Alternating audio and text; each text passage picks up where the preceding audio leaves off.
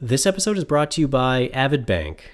As a former searcher and CEO myself, I cannot emphasize enough how important it is to have a great relationship with your banking partner. Not only do they help you finance and close the transaction, but in many cases, the relationship that you establish with your senior lender will last you at least through to your exit, but in all likelihood will extend into future transactions as well. Avid Bank is one of the most experienced search fund lenders in North America, having funded over 40 separate transactions since 2014 for a total of over $300 million. Most importantly, the searchers that I know personally who have actually worked with them speak very highly of them as trusted partners. And that makes sense. Avid Bank is deeply familiar with the search fund model and as a result, completely understand the nuances of the fundraising process, dealing with sellers, communicating with your equity investors, LOI reviews, and everything else in between. Avid Bank is also offering a special promotion to listeners of In the Trenches. If you mention the promo code TRENCHES to them, they'll set you up with a business money market account that will feature a rate a full 1% higher than posted rates for a period of 12 months from account opening. The promotion runs from March 2nd to May 2nd of 2023 and is applicable to new customers only, but includes those looking to acquire a company as well as those who are currently running a company who may be considering a new banking partner. If you want to reach out to Avid Bank, I've provided the relevant email addresses in both the show notes and in today's episode description.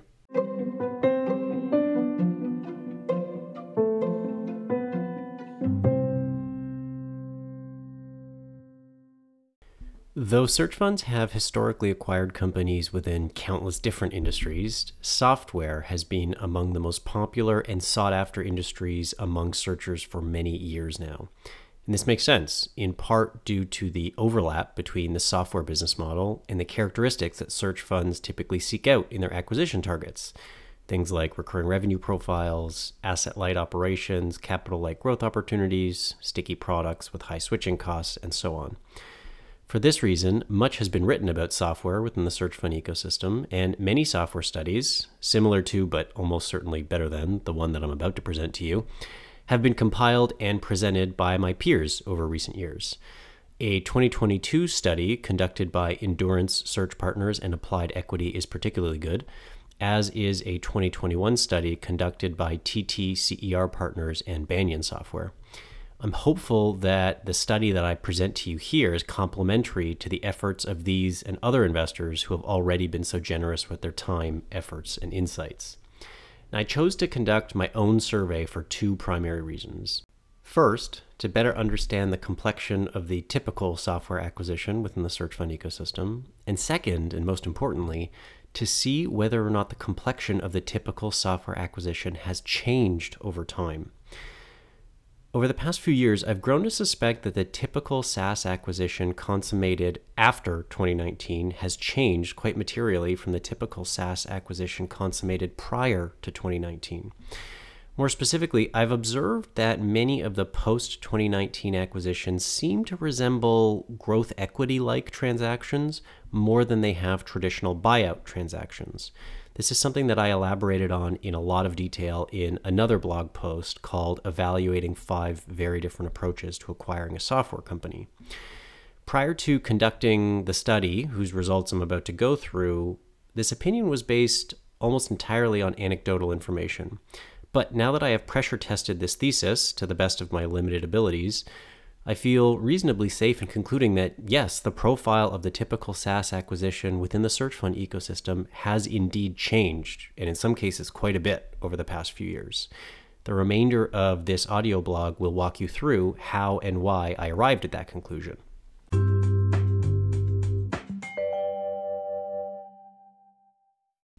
Okay, let's start by evaluating the data set. Statisticians the world over will be tremendously disappointed to learn that my observations are based on the responses of 41 CEOs who have acquired SaaS companies through the search fund model.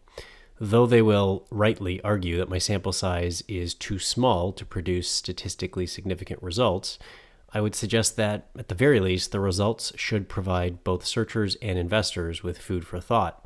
The year in which each target company was acquired was captured. We were able to achieve reasonably good diversity by vintage year, with 18 of the 41 transactions taking place in 2019 or earlier, and 23 of the 41 transactions taking place after 2019. For each of the variables that we will walk through throughout the rest of this audio blog, we present a summary of our survey responses, and where applicable, we'll discuss if and how certain variables have changed across these two cohorts. Again, these two cohorts are acquisitions that took place in 2019 or earlier, and acquisitions that took place after 2019. In Section 1, we will analyze several metrics at the time of closing, and in Section 2, we will analyze various post-closing considerations. Now, a quick note for those listening to this and not reading the blog post. For reasons that are probably obvious by now, this blog post is very heavy on graphs, numbers, and stats, so I will try my best to make this as useful as possible. But if the audio version doesn't quite tick that box for you, I'd certainly encourage you to check out the live blog post. Okay, so let's start Section 1 and evaluate various purchase metrics. Where I want to start is by analyzing the ARR, or annual recurring revenue multiple. So across all of the acquisitions, across the entire data set, searchers were most likely to acquire their SaaS companies for a multiple between 3 to 4 times ARR. That represented about 30% of total responses. The second most likely ARR multiple range was between 2 to 3 times ARR. That was about 24% of total responses. Okay, so let's compare the two cohorts. It was interesting to note that almost all of the 3 to 4 times acquisitions took place after 2019. Prior to 2019, deals were much more likely to trade in the 2 to 3 times range. Indeed, prior to 2019, about 56% of searchers acquired their business for a multiple of 3 times or lower. After 2019, only 30% of searchers paid 3 times or lower. How about the multiple of total revenue? Well, across all acquisitions, on a total revenue basis, and that includes all sources of revenue, both recurring and non-recurring in nature, the top of the bell curve occurred between 2 to 3 times revenue. Across the two cohorts, we see a similar dynamic playing out here as well. Prior to 2019, about 44% of searchers acquired their business for a total revenue multiple of 2 times or lower. After 2019, however, only 17% of searchers paid 2 times or lower. If those are the two revenue multiples, let's look at the EBITDA multiple. So across the entire data set, across all acquisitions, the most frequent response to our question of the EBITDA acquisition multiple was that it was not a meaningful number, which suggests that the multiple was so high that it did not convey any meaningful insights. However, when we compare the cohorts, we do see a reasonably large disparity between them. Prior to 2019, about 55% of transactions took place at an EBITDA multiple of 8 times or less. After 2019, however, only 30% of transactions fit that description. What's more, after 2019, about 40% of all transactions took place at an EBITDA multiple that was classified as not being meaningful. That same figure for the pre-2019 cohort was only 11%. So when we combine all of these observations, where do we land? Well, from the 3 data points that we've presented above, we can infer that search funds have indeed been paying more fulsome valuations for SaaS companies since 2019, though it's at least worth noting that this multiple expansion is consistent with the broader market multiples, and as we'll see in more detail below, the profile of the average company acquired after 2019 is actually quite different from the profile of the average company purchased prior to 2019. So let's get into some of those metrics. Let's start with the EBITDA margin of the company being acquired. Across all acquisitions, so across the entire data set again, I was actually somewhat surprised to see that the top of the bell curve appeared between 10 and 30% EBITDA margins. About a quarter of the companies purchased were generating an EBITDA margin between 10 to 20%, and another quarter were generating EBITDA margins somewhere between 20 to 30%. This profitability profile is actually quite a bit higher than I would have initially suspected. If we compare the cohorts, the primary difference between them is that search funds after 2019 were much more likely to purchase companies that were either barely profitable or not profitable at all. In the 2019 or prior cohort, only 5% of targets reported EBITDA margins of 0% or less. After 2019, however, 22% of targets reported EBITDA margins of 0% or less. Next, let's look at the growth rate of ARR at purchase. And as always, we'll start with the entire data set. So across all of the acquisitions, target companies were most likely to be growing ARR at a rate of 10 to 20% annually.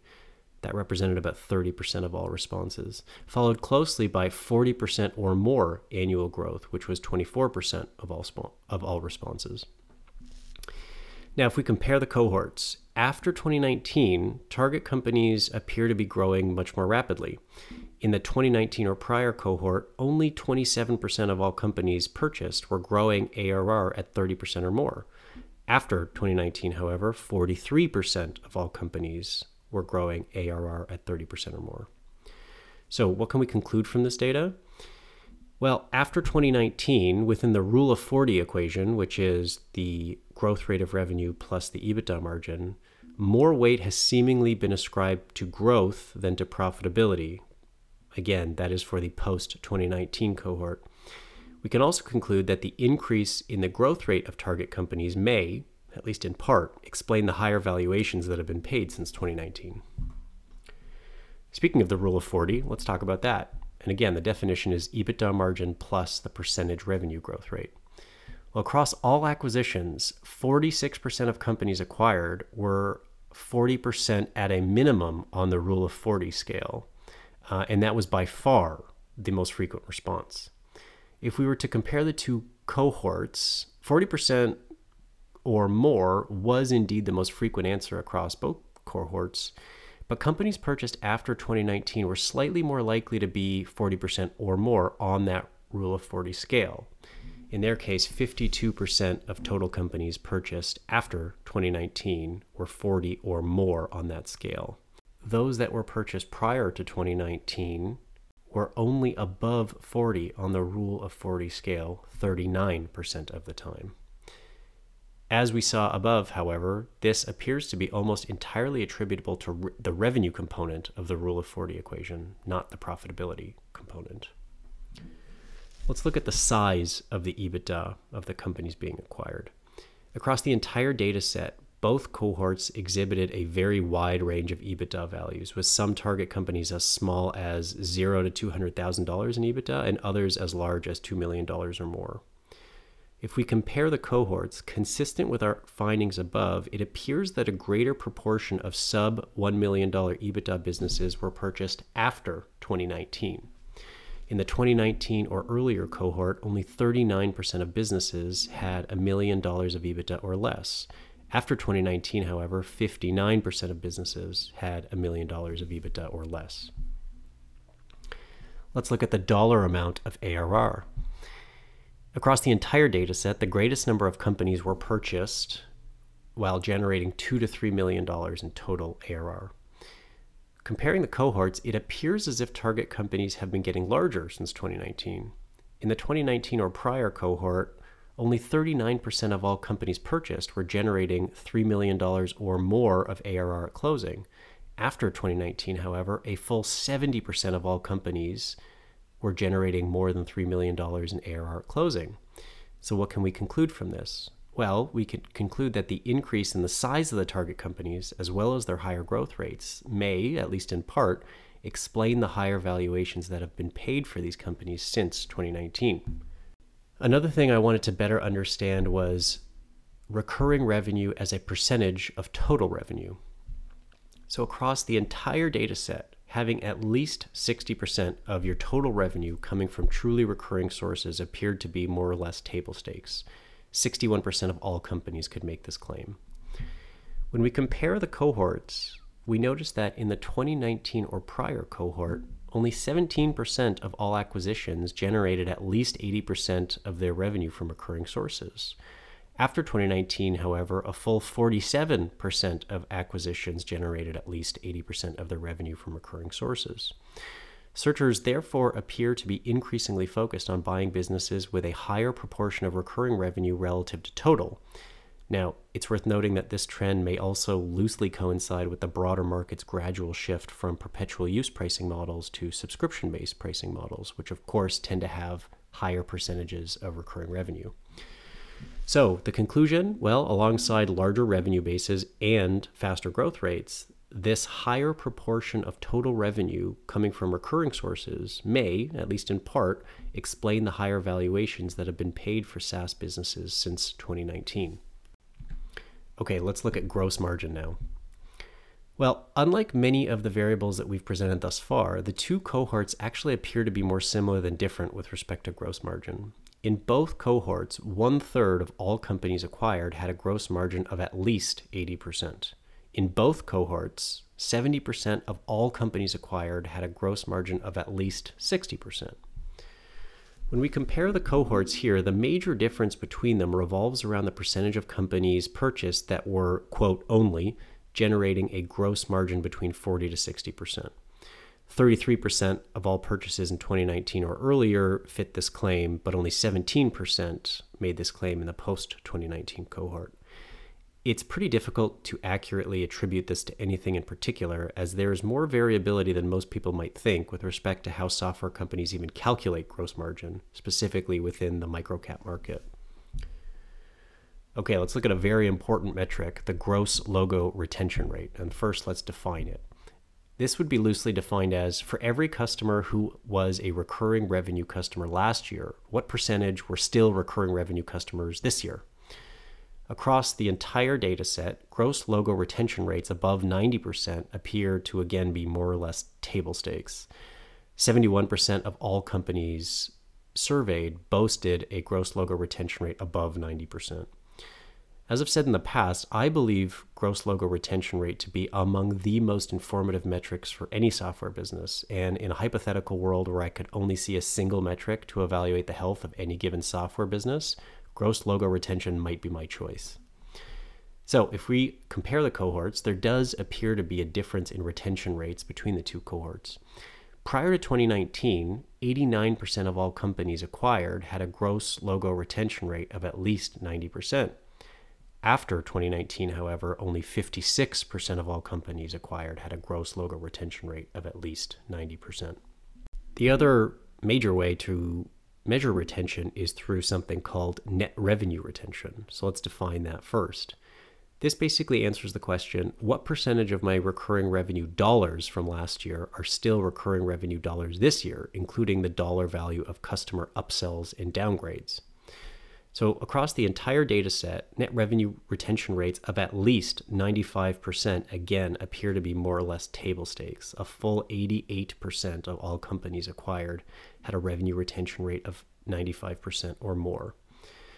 When we compare the cohorts, though they appear to be reasonably similar, there does appear to be a slight bias towards acquiring higher net revenue retention businesses after 2019.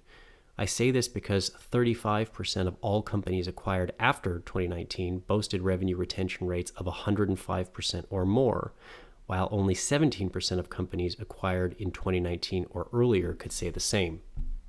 Next, let's look at customer concentration. And for purposes of this survey, we define this as the percentage of total revenue represented by the company's largest single customer at the time of acquisition. So across the entire data set, target companies were most likely to have negligible levels of customer concentration, with 0 to 5% of total revenue coming from their largest single customer. About 29% of all companies fit this description. With that said, concentration isn't completely unheard of, as the second most frequent response, at 17% of all responses, was that the company's largest customer accounted for 15 to 20% of total revenue. So when we compare the cohorts with respect to customer concentration, the data is somewhat mixed. On one hand, the pre-2019 targets were less likely to have mild concentration than post-2019 targets. However, they were also more likely to have meaningful concentration, which is defined as 35% of sales or more relative to their post-2019 peers. I recognize that's a lot of numbers and percentages to throw at you. So again, to the extent that you can, check out the graphs which are contained within the blog post.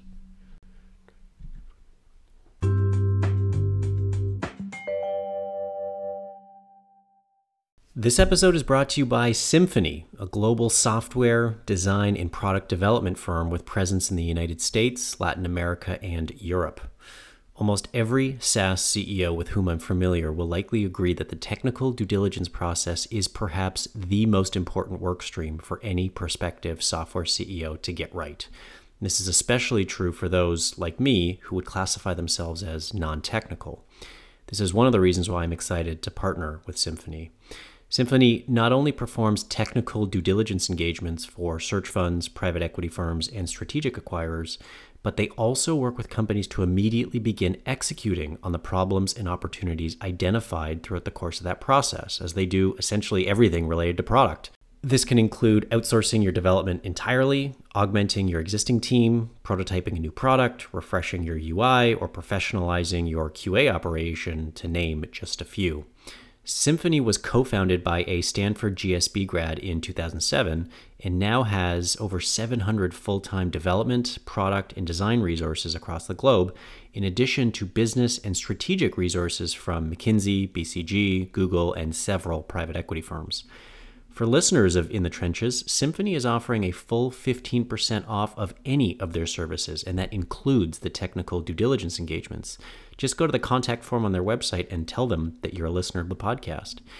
It's lastly worth noting that their team is fully staffed and ready to go, so if you have a technical due diligence or other product engagement that's time sensitive, it's definitely worth checking them out at symphony.is. That's symphony.is.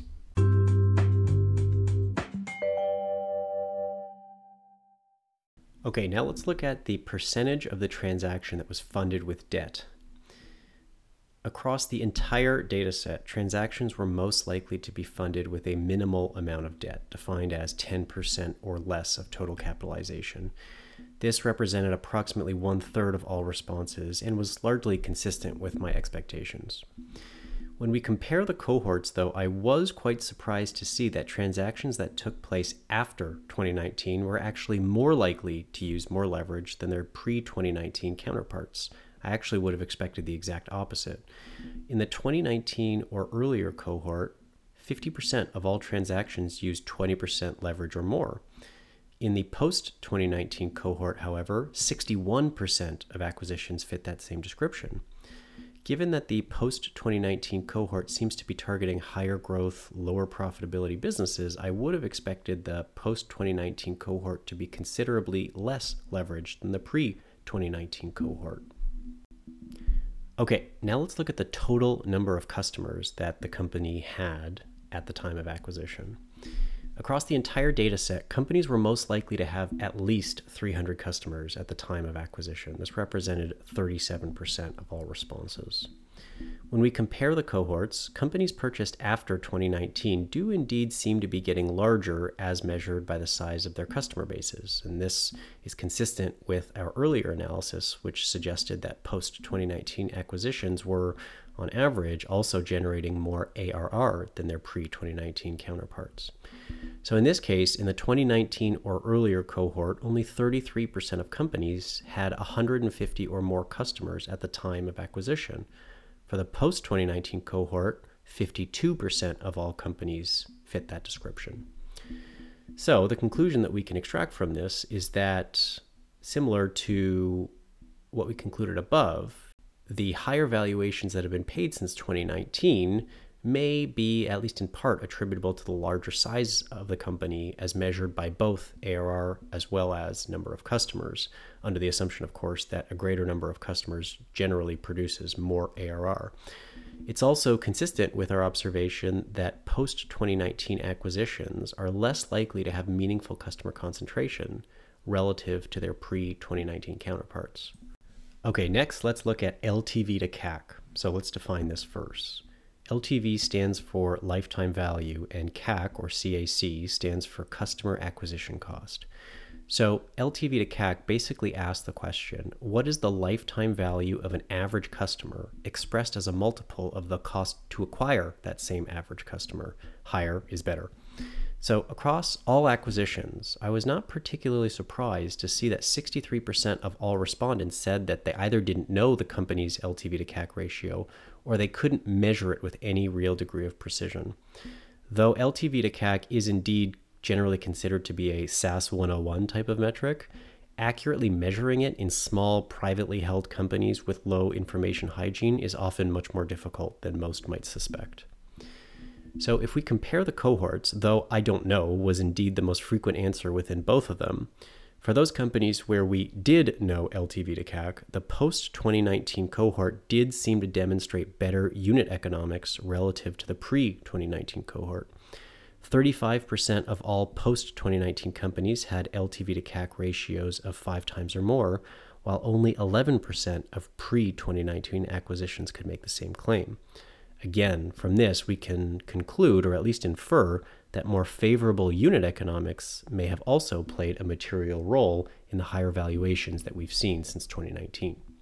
Okay, next, let's look at the cash that was funded to the balance sheet at closing beyond ordinary course day-to-day working capital considerations. So across the entire data set, by far the most frequent response at 34% of total responses was the following. Beyond day-to-day working capital requirements, we funded an additional $900,000 or more to the balance sheet as part of closing.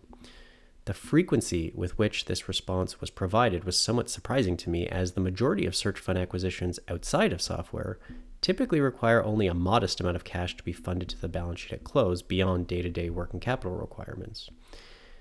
If we compare the cohorts, by now it probably shouldn't be surprising to you to hear that transactions consummated after 2019 were much more likely to require a material amount of cash to be funded to the balance sheet relative to those consummated prior to 2019. About 39% of all post-2019 deals funded $900K or more to the balance sheet, while only 28% of pre-2019 deals did the same. 39% of all pre-2019 deals actually funded nothing to the balance sheet beyond day-to-day working capital requirements, while only 22% of post-2019 deals could make the same claim.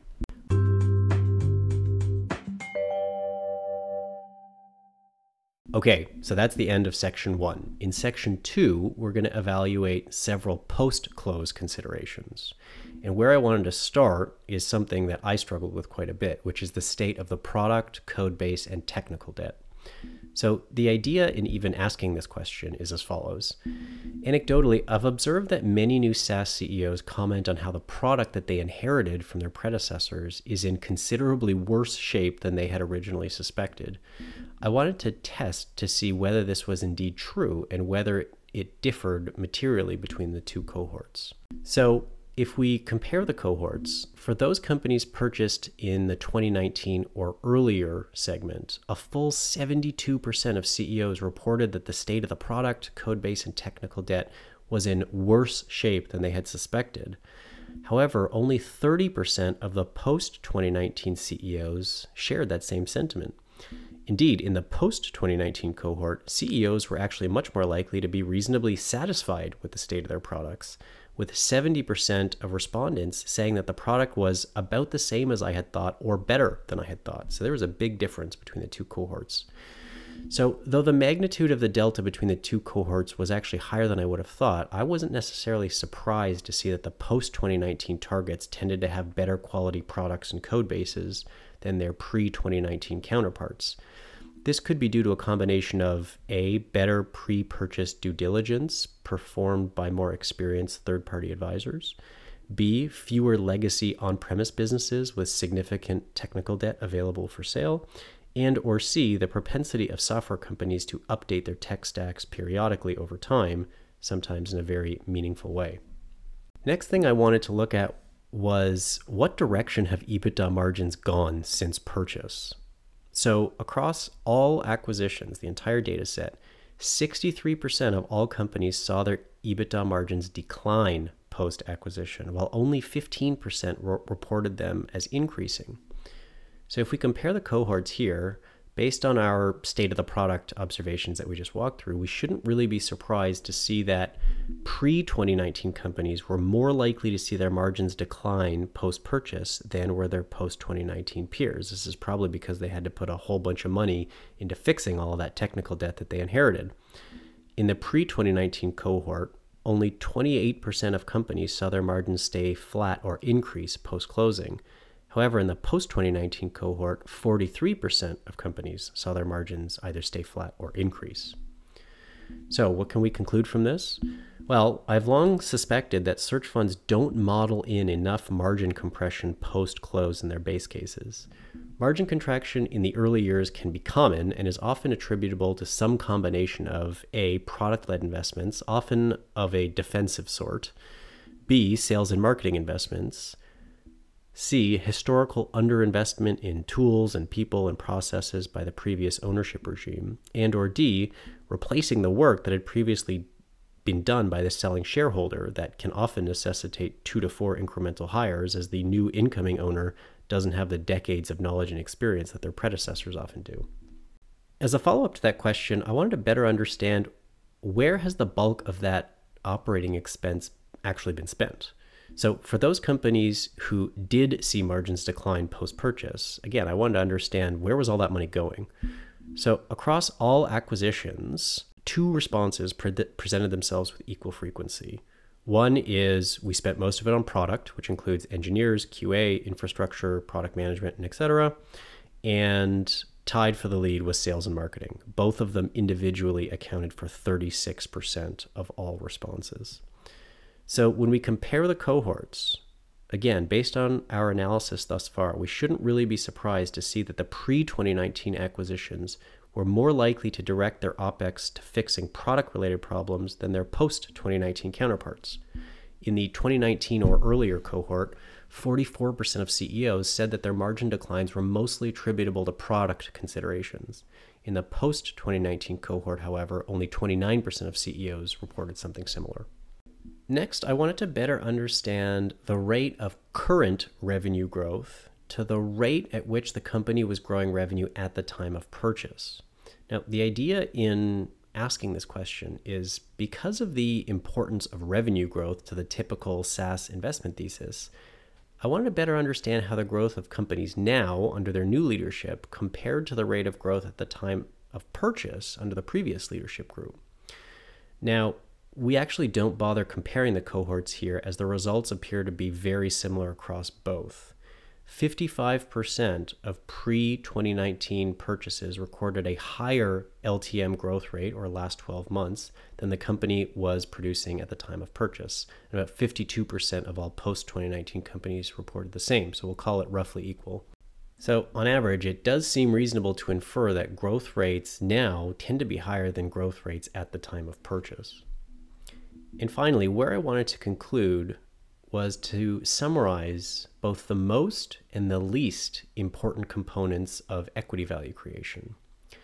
So again, the idea here is that although growing the value of a company is an incredibly complex and multivariable exercise, at the risk of oversimplifying, I wanted to better understand the primary components of each CEO's plan to create equity value, ranked from most important to least important. Now, across the entire data set, revenue growth was by far the most important value creation lever, with 80% of all respondents classifying it as the most important component of their value creation plan. Similarly, across both cohorts, leverage was classified as the least important component to the value creation plan. Based on all of our results thus far, this is quite unsurprising. If we compare the cohorts, unsurprisingly, the post-2019 acquisitions do seem to have a bit more of a growth orientation relative to their pre-2019 peers. 87% of all post-2019 companies ranked revenue growth as their most important consideration, while only 72% of pre-2019 companies made the same claim. So revenue growth was clearly important to both cohorts, but slightly more important after 2019. Okay, guys, that is it. I apologize for throwing so many numbers and percentages at you, but that's about the best that I could do to make this digestible in an audio format. Again, if you're interested in digging into the data, please check out the blog post, which you might find easier to find, particularly because we present graphs that show where the two cohorts differed most materially. I hope this was helpful to you. We'll see if we do this again next year. But in any case, thank you for listening.